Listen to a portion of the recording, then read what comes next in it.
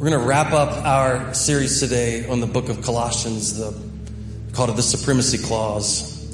In the first chapter of Colossians, Paul talks about how Christ is preeminent above everything else, that he was the beginning. There's no one before him. That he is the visible image of God, not somebody that looks like God who happened to come to earth looking like God, but he was God come to earth. Emmanuel, God with us, Matthew tells us. And so he is God,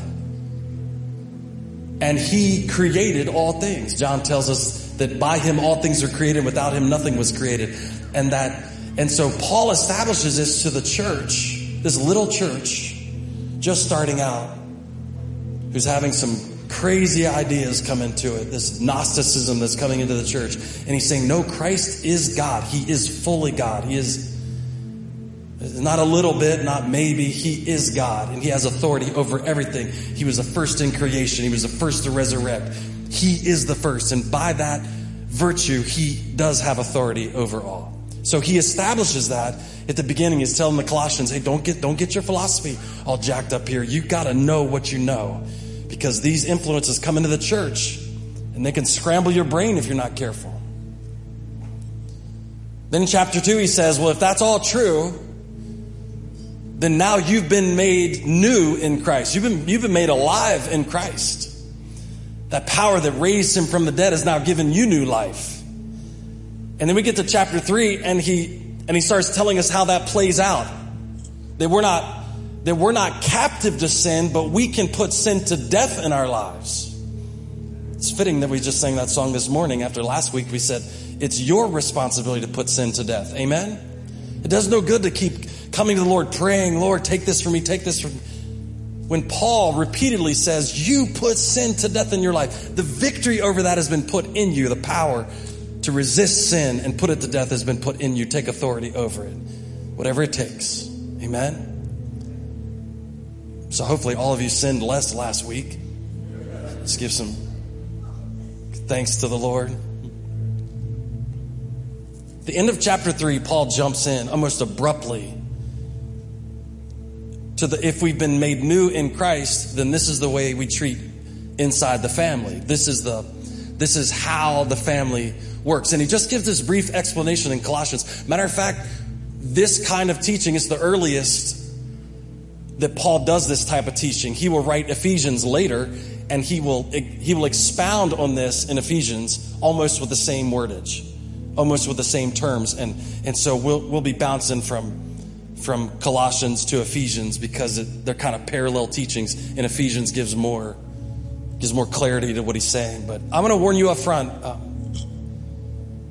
If you believe that the Bible is the inspired word from God given to us by God, then, which I happen to believe it is, then if there's portions of the Bible that make me uncomfortable, it's not the Bible's problem, it's mine.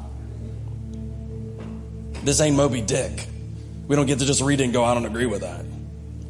If we believe it's God's word to us, then when I come to a part of it that I go, ooh, that's a little bristly. I don't know if I like that wording. Well, we just found out in Colossians chapter 1 that Christ is supreme over everything. We don't go back to him and say, hey man, I think you got that wrong. No, we figure out how to submit to the word of God. Amen? And so we're going to talk about that inside the family relationship and what that looks like, because it's pivotal in our culture today for the church to stand up and look like the family that God intended us to be. Amen? So we're reading from Colossians chapter 3. So why don't you stand to your feet in honor of the word?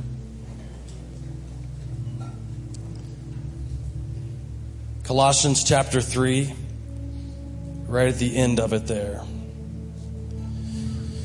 We're going to start in verse 18 of chapter 3 and read through 25. Say amen if you're ready. Amen. And I think the church in Berkeley Springs, I think Faith and Chris Simmons are preaching up there this morning. So that's a wonderful church, and we're excited about all that's happening there.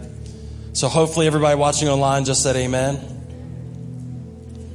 Verse 18, wives, submit to your husbands as is fitting in the Lord. Husbands, love your wives and do not be harsh with them.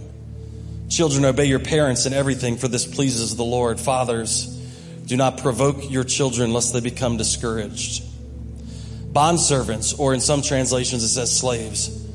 Slaves, obey in everything those who are your earthly masters, not by way of eye service as people pleasers, but with sincerity of heart, fearing the Lord. Whatever you do, work heartily as for the Lord and not for men, knowing that from the Lord you'll receive the inheritance as your reward. You are serving the Lord Christ, for the wrongdoer will be paid back for the wrong he has done, and there is no partiality. Father, we thank you for your word to us today. Lord, we pray that you'd help us. Help us apply it to our lives, Lord, so that when we leave here today and wake up Monday morning, there's something practical that we can glorify you with. Not just having a knowledge of what you've said and forgetting it, but applying it to our lives and living out your blessing. Pray that your name would be glorified through our obedience. In Christ's name we pray, and everyone said, amen. You may be seated.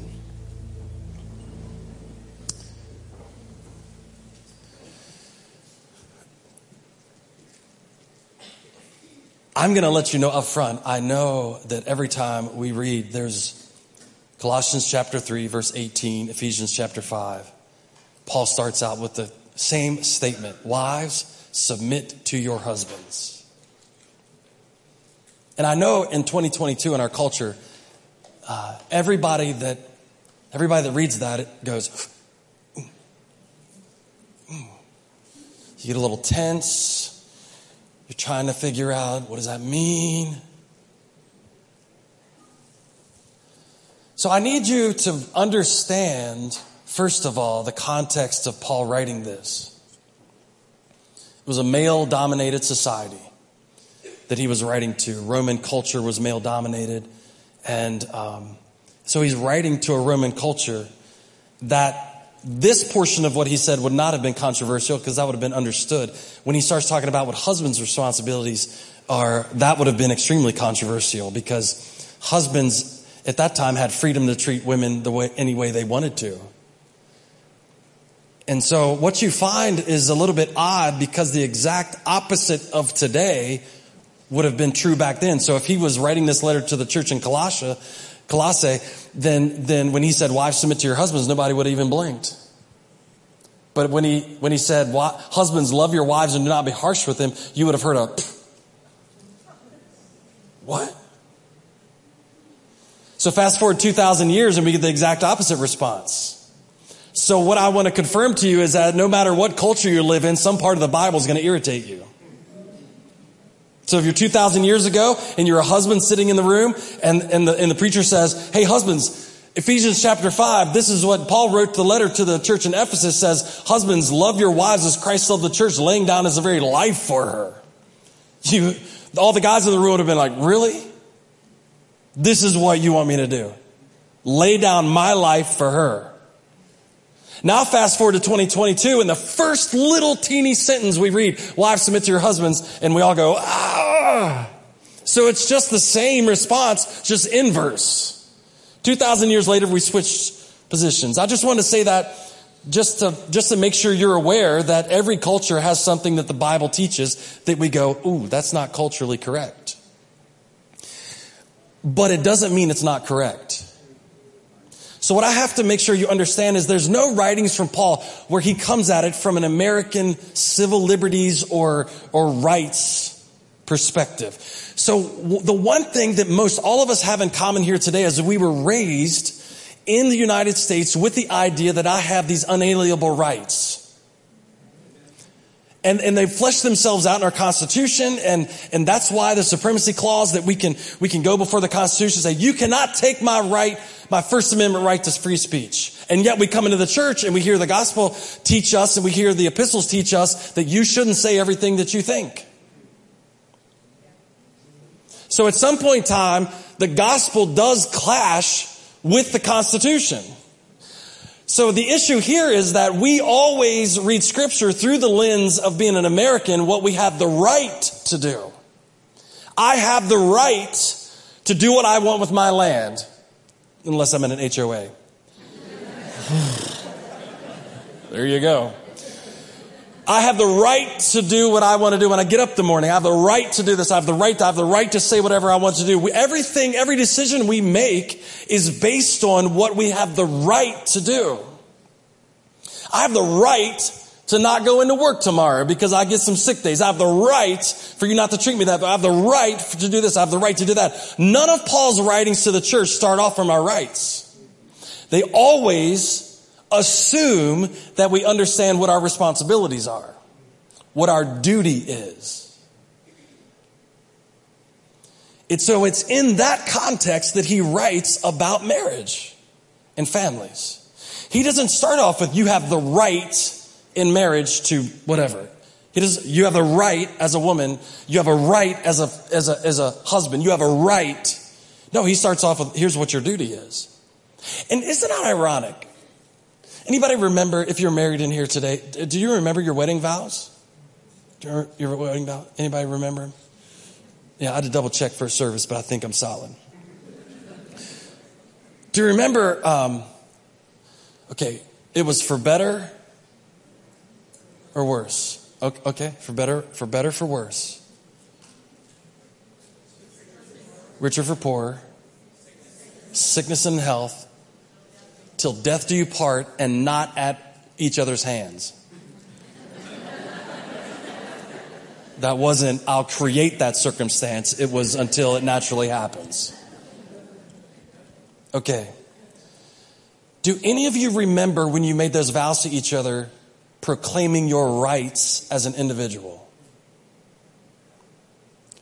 How romantic would it be, husband, if you were looking at your wife on your wedding day, and she comes down, everybody's got a little tear in their eye, and you see her in the dress for the first time, and she comes walking down, everybody's standing up, and it's just so, it's amazing. You know, your heart's racing, you're like, man, I better not screw this up. And the first thing the pastor says, Chris, do you I just want to be clear on what my rights are here. You're beautiful. I want to marry you and stuff, but I have the right to watch what I want to watch when I want to watch it. I have the right not to clean up the dishes. I have the right to get so sick of the kids I don't want to be around them anymore. I have the right to be gone for long periods of time doing dumb stuff.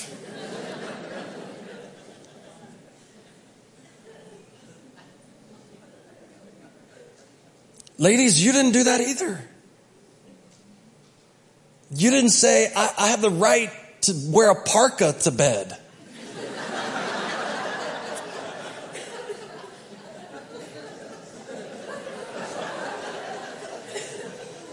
It's going to be a quiet afternoon. You didn't start that way. You didn't say, I have the right. When we made vows to each other, we talked about the duty, the responsibility to each other. Even if you're the brokest person on the planet, I'm still married to you. Even if you're sick to the point that you can't help yourself, my duty is to you. Even if there's so much stress in our lives we don't know what to do, I proclaim today in front of God and all of these witnesses, my duty is to you. So it's fascinating how we start out with a Christian viewpoint of marriage. Most of us are claiming those duties, but yet as we transition into marriage, we start to proclaim our rights more and more. I have the right to go to do this. I have the right to do this. You don't have the right to talk. So if you're going to understand Colossians chapter 3, verse 18, you have to understand Paul is not talking about rights. He's talking about our duty to each other. And I know that as Americans, we hate the word submission. We hate the idea of submitting to anything because we're always coming from our rights. We're always interpreting everything from what we have the right to do. And you can't make me do anything else. But Paul is not talking about whether he's not talking about circumstances of abuse. He's saying in the way a family is supposed to work in the eyes of Christ, this is how we give up our rights to each other. So he starts out and he says, wives, submit to your husbands.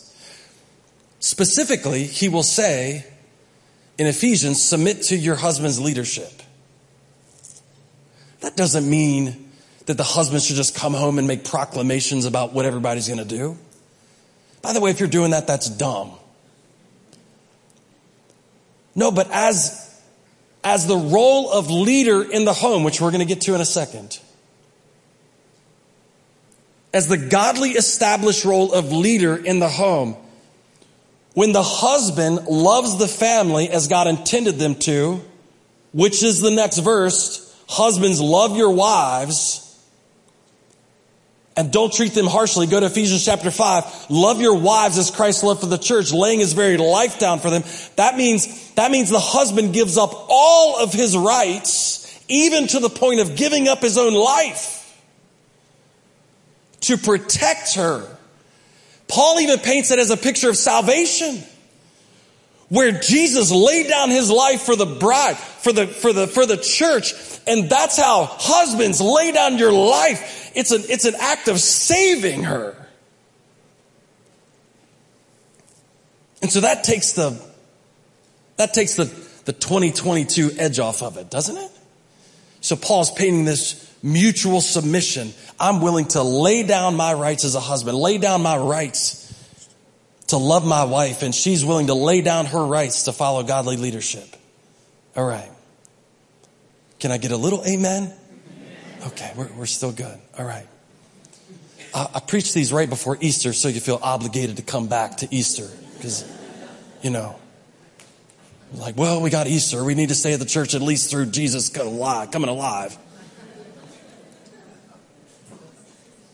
Wives, submit to your husbands as fitting in the Lord.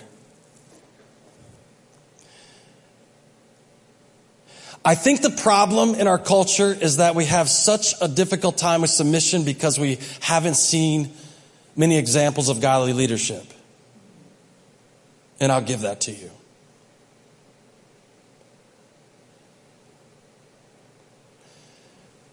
What you have to understand, though, is that obeying God is not dependent on what's currently happening in our culture. There's all through the Old Testament, there's this debate of whether God wants sacrifice or obedience. And every time it comes up, God says, I'd rather have obedience. And that we can present to God all the things we've given up, all the things that we've done, all the things, look, God, what I did for you. And he said, hey, I'd just like you to do what I asked you to do. I'd like you to obey first. And so, because it gets so tricky nowadays with what our culture is shifting, and the problem is that sometimes we don't even know what godly leadership looks like. So as a woman, how do I even know what it looks like? How do I know how to do that? And I would just say to you, look, Beth and I have been together almost 27 years. And there were seasons in our life where we didn't know what it looked like either. Or we had to get people who did know what it looked like to help us out. Amen? This past Friday and Saturday was just exactly one of those things where a group of people came together and said, hey, is it possible that we could look into the Word of God, that we could help each other figure out what this thing looks like? So one of the things we said was like, don't wait until it's too late to get help. So if you grew up in a family there was no godly leadership, if you grew up, if you can't look around you and find it anywhere, go looking for it. Get some help. Men, if you can hear my voice today, don't wait until the house is flooded to call the plumber. As soon as you hear the drip start, get some help. If you never had a godly example in your life of what it looks like to lead your household, go find one now. Go seek one out. There's men in this church that known how to do it, have been great at it. Go seek them out and say, look, I don't have the liberty to not be good. I don't have the right to not be good at this. Get help. Because if we're honest with the way these verses come together with Colossians and Ephesians, can I just say to you, men, it's the man's responsibility to show the family what the example looks like. And so it's really difficult to then not provide godly leadership and then complain when nobody will submit. All right. First service is quiet too. I can do this. I'm good. How in the world could I ever want my wife to follow godly leadership or my kids follow godly leadership when I'm unwilling to provide it? And so, Paul then naturally would spend most of the time talking about man's role. So if you stop at the wives submit to your husbands, you'll miss the whole picture. You'll miss the whole thing. So it gets to husbands. Husbands, love your wives. This would have been shocking because marriage in Paul's time might not have had a lot to do with love. I mean, that's not necessarily across the board. There were probably occasions where it was like, hey, I think you're hot. But they weren't predicated on love the whole time.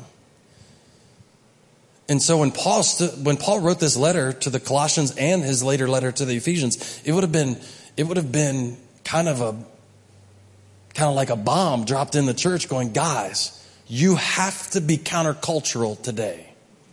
You have to love your wives as Christ loved the church. To the point of even laying down your life for her. To the point of loving her past your rights. To the point of loving her past what culture tells you need to. To the point of loving her past whatever expectations have been set before you. Love her like that. Love her like that. When you love her like that, then you can assume your position as godly leadership. Oh, did you hear that, wives? There's a prerequisite. In order to have godly authority in the home, you have to love your wife as Christ loved the church.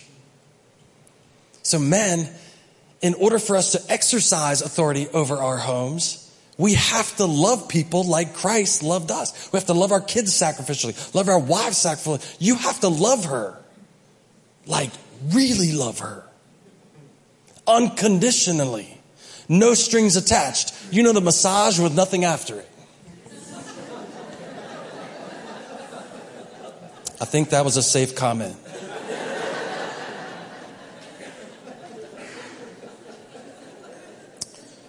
We're going to find out. Okay, watch this. Watch this. Here's why this is so important. Men, I need you to listen to me right now. And I want to preface what I'm getting ready to say because I'm not trying to be controversial. I'm trying to tell you that when we don't do it God's way, there's pain. If you're a single mom in here trying to figure it out by yourself, I pray the strength of God Almighty in your life today.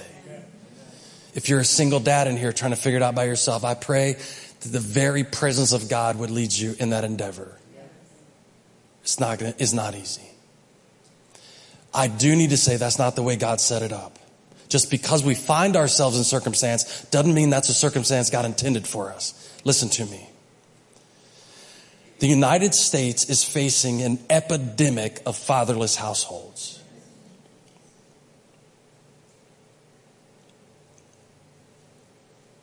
And the results are devastating. When Paul says, husbands, love your wives as Christ loved the church, and lead them and guide them and provide protection for them and discipline and direction and all those things. He's writing it because he knows without that, it would be catastrophic. And so America in 2022 is a petri dish for watching how the devil can destroy families. And all he has to do is yank the man out of it. That's all that has to happen. There's a QR code that's going to come up. You can take your phone. If you're unfamiliar with QR codes, you can take your phone, put the camera on, at least an Apple phone. Your Android users, you may have to, I don't know, run around the building or something. You can hold your phone up, Apple phone or Android, and you can just hold the camera on that. Come on, do it. Come on, pick out your phone. Get on there. There's a website that you go to. I think it's called fathers.com.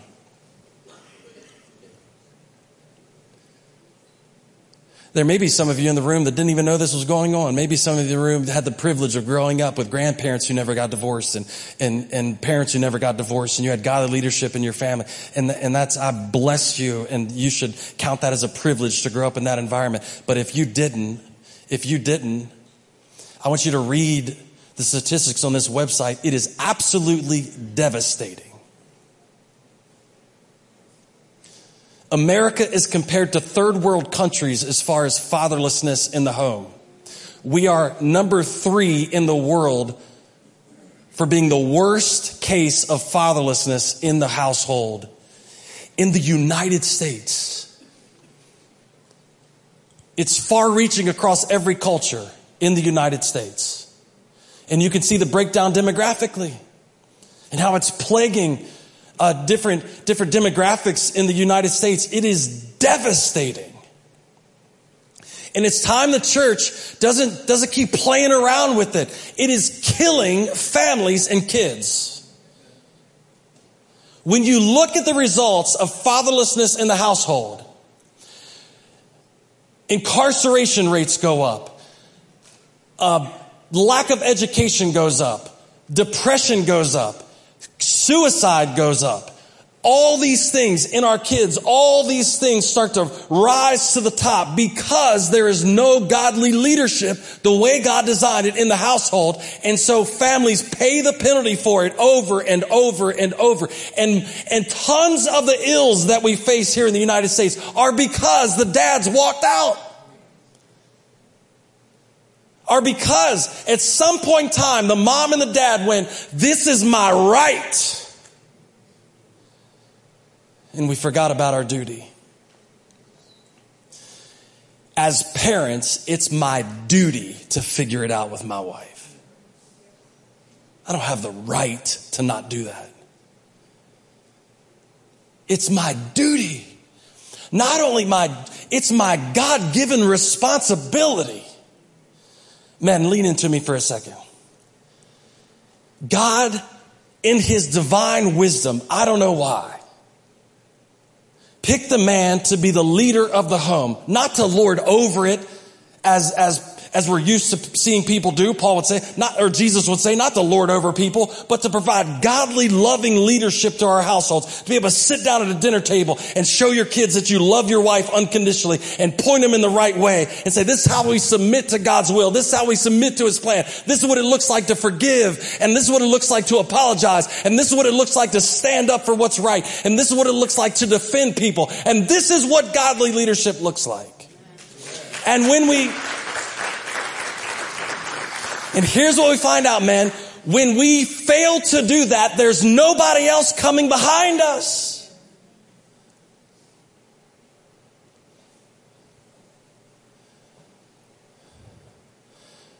God is the father to the fatherless.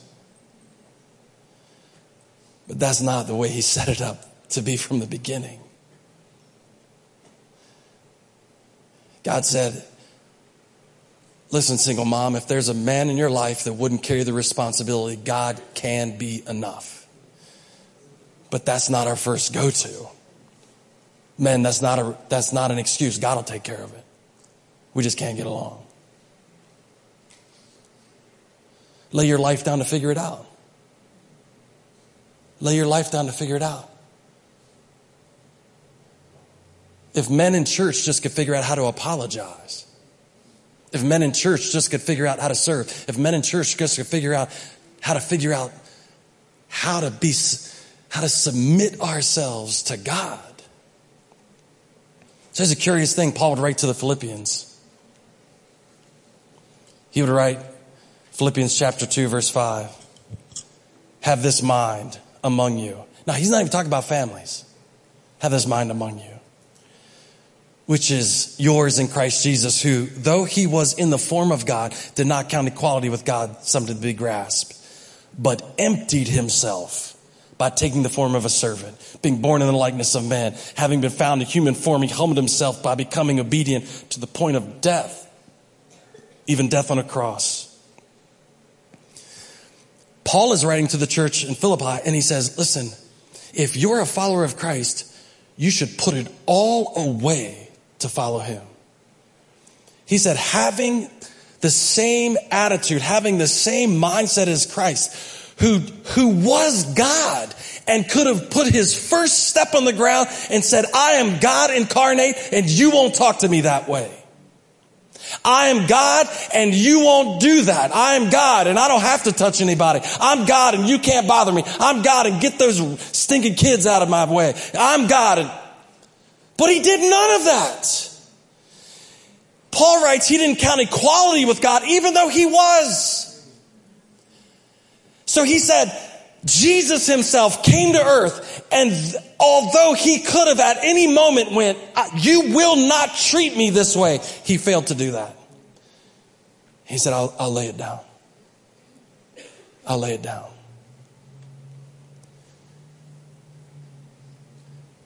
Because he knew every man on the planet that would follow him would want to pick it up.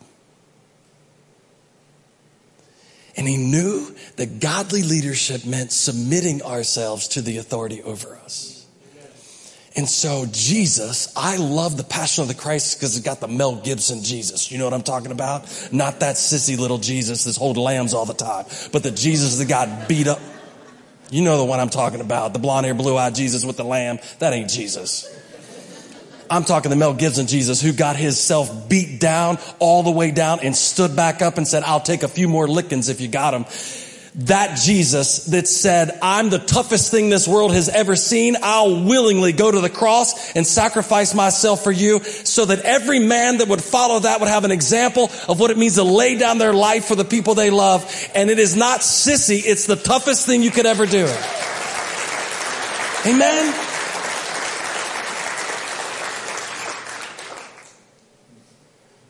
Children, obey your parents. Children, obey your parents. Children, obey your parents. Children, obey your parents. Children, we can make a song about that.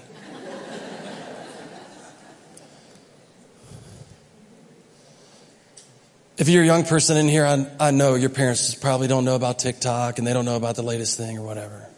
Or maybe your parents do know about TikTok and that's weird. The best advice I could give you as a pastor is obey your parents. In Ephesians, Paul would quote Exodus, where God's handing down the commandments. So this is the first commandment with a promise that you may have a long life in the land. And I used to say, if you obey them, you'll live longer because your parents won't kill you. But if you're young in here this morning, if you're a teenager here this morning, I know the natural thing to do is to start rebelling a little bit. I did it. I know what it feels like. I thought my parents were dumb. I thought their rules were dumb. I thought wearing boots in the winter was dumb. They said, your feet are going to get cold.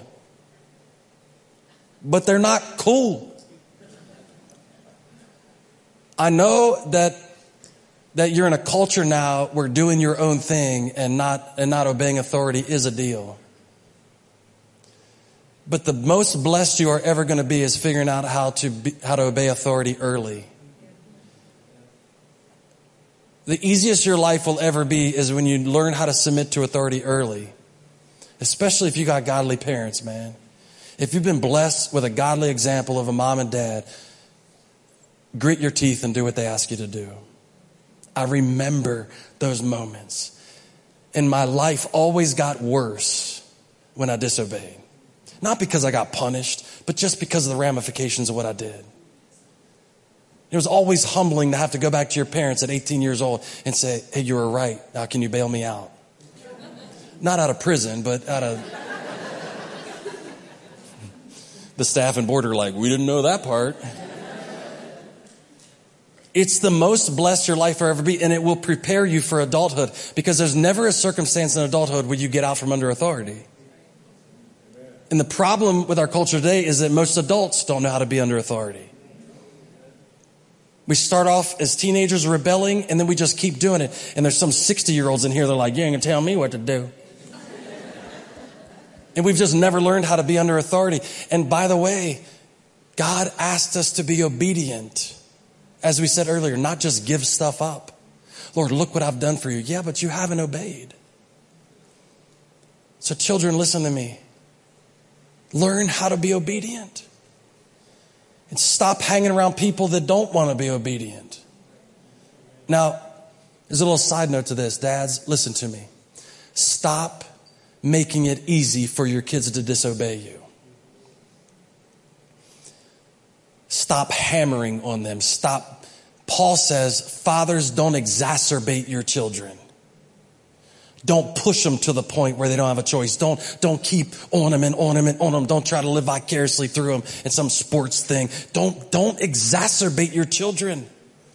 The home should be a safe place for them to come back to after they've went into a school or they went into what it should be a safe place, and dads should be the ones protecting it, not exacerbating the issue. But when they come home, the dad's like, hey man, you know what? It is safe here. Who's that 12-year-old picking on you? Let's go down and handle something. It's been a while since I beat a 12-year-old up. You know what I'm saying? No, don't do that. That would be... Make a safe place for your kids. All right, the last thing.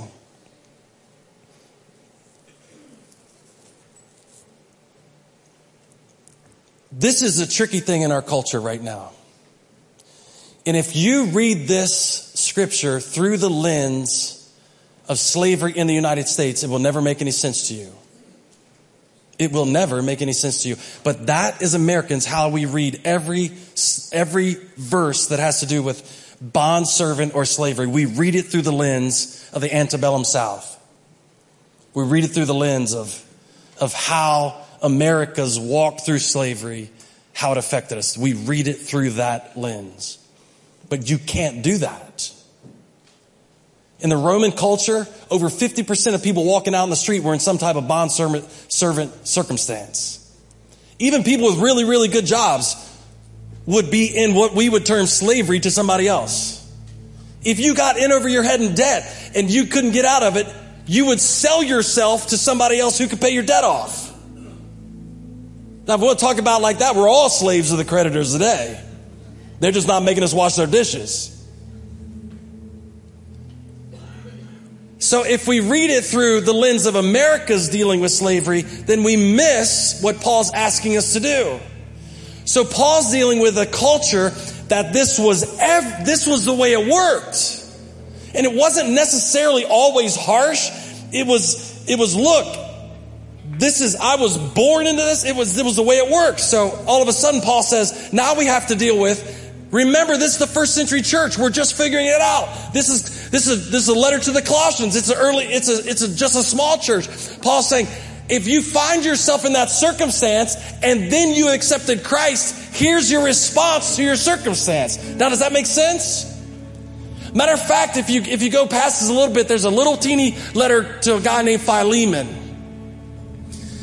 about a bondservant named Onesimus, who Onesimus had run away from Philemon, who, if you want to call it, owned him. That's what the circumstance was. Philemon went to this church. Went to the church in Colossia. So all of a sudden, Paul's writing this practically to Philemon saying, hey man, this guy Onesimus, I know there's something between you guys now because he took off, but listen, he's become important to me. I'm going to send him back to you, and I want you to treat him not like a slave, but as a friend. He is going to come back to you and fulfill his duty to you. I'm sending him back to you to do that, but I need you not to be harsh to it. Paul's figuring this out in real time in the new church. Everybody on the same page? Now, here's fast forward all the way to the United States. You say, Chris, this doesn't make any sense. Like how? Paul's not endorsing slavery. He's saying if you find yourself in this context, this is the way you operate. Amen? But if we go back to chapter 1, chapter 2, in other epistles, Paul says this: there is neither Jew, nor Greek, nor slave, nor free. Did everybody hear that? He said, once we are made alive in Christ, we're all the same. So then he can write to Philemon and say, hey, listen, Onesimus just as your bondservant, he's just like you now. He's been made alive in Christ, and I know you have too. So now you're brothers. Now watch. If we just read from the start of up to the Civil War, if we read it through that lens, we're going to miss the benefit of this scripture to us. We're going to miss the benefit of Colossians when it comes to ending slavery the way we know it. The words Paul writes there is neither Jew nor Greek nor slave nor free, and he repeats it in other epistles. Those are the words that end up freeing all slaves eventually. because we would come out as a country and say, we are created equal by our Creator. So we were repeating the things Paul was telling us, that once we come to Christ, we are all the same. So then fast forward to the Civil War, and America's having this fight to say, listen, we are all created equal. Paul said there wasn't any Jew, nor Greek, nor slave, nor free. So now we have the liberty in Christ to all be one. Come on, isn't that good news? Isn't that good news? So listen to me. Paul's saying, in light of the supremacy of Christ, this is how we treat each other. If you're a wife, this is your duty. If you're a husband, this is your duty. If you're a kid, this is your duty. If you find yourself in slavery right now, this is your duty. We're not talking about rights. This is your duty. This is how the gospel fleshes it out in your life where you currently are. This is how it works. And from that, 2,000 years later, we can do a resounding amen, amen, amen. So stand to your feet. I'm going to leave you with this one thing. If Paul could say that to a bondservant, how much more should the church walk out tomorrow and go to our jobs and not complain? How much more if we're submitting to the authority of Christ, if we're submitting to if we're submitting to the responsibility and duty He put on us, we should be able to walk in our jobs tomorrow and say, you'll hear no more complaints from me. He saved me, redeemed me, set me free, made me alive in Christ, and I am thankful to be able to serve in this capacity. I'm thankful to have a job. Amen? So let's do that. Can you just lift your hands today? Whatever role you find yourself in this morning. And you say, Lord, from this day, thank you for reminding me that I have a duty as a husband, as a wife, as a child, Lord, as a servant. I have a duty today. I have a duty as a member of the body of Christ to do what you've called me to do. Lord, we pray that you sink that into us today, dear. God, let us fulfill what you've called us to do this morning. Help us to carry that role the way you did. Thank you for it. Thank you for the opportunity to do that. Come on, could you lift your voice this morning and sing it out to Him? Come on, He has tried to screw us up with the way we're thinking, but God is turning our thoughts around this morning. Come on, sing it out, church.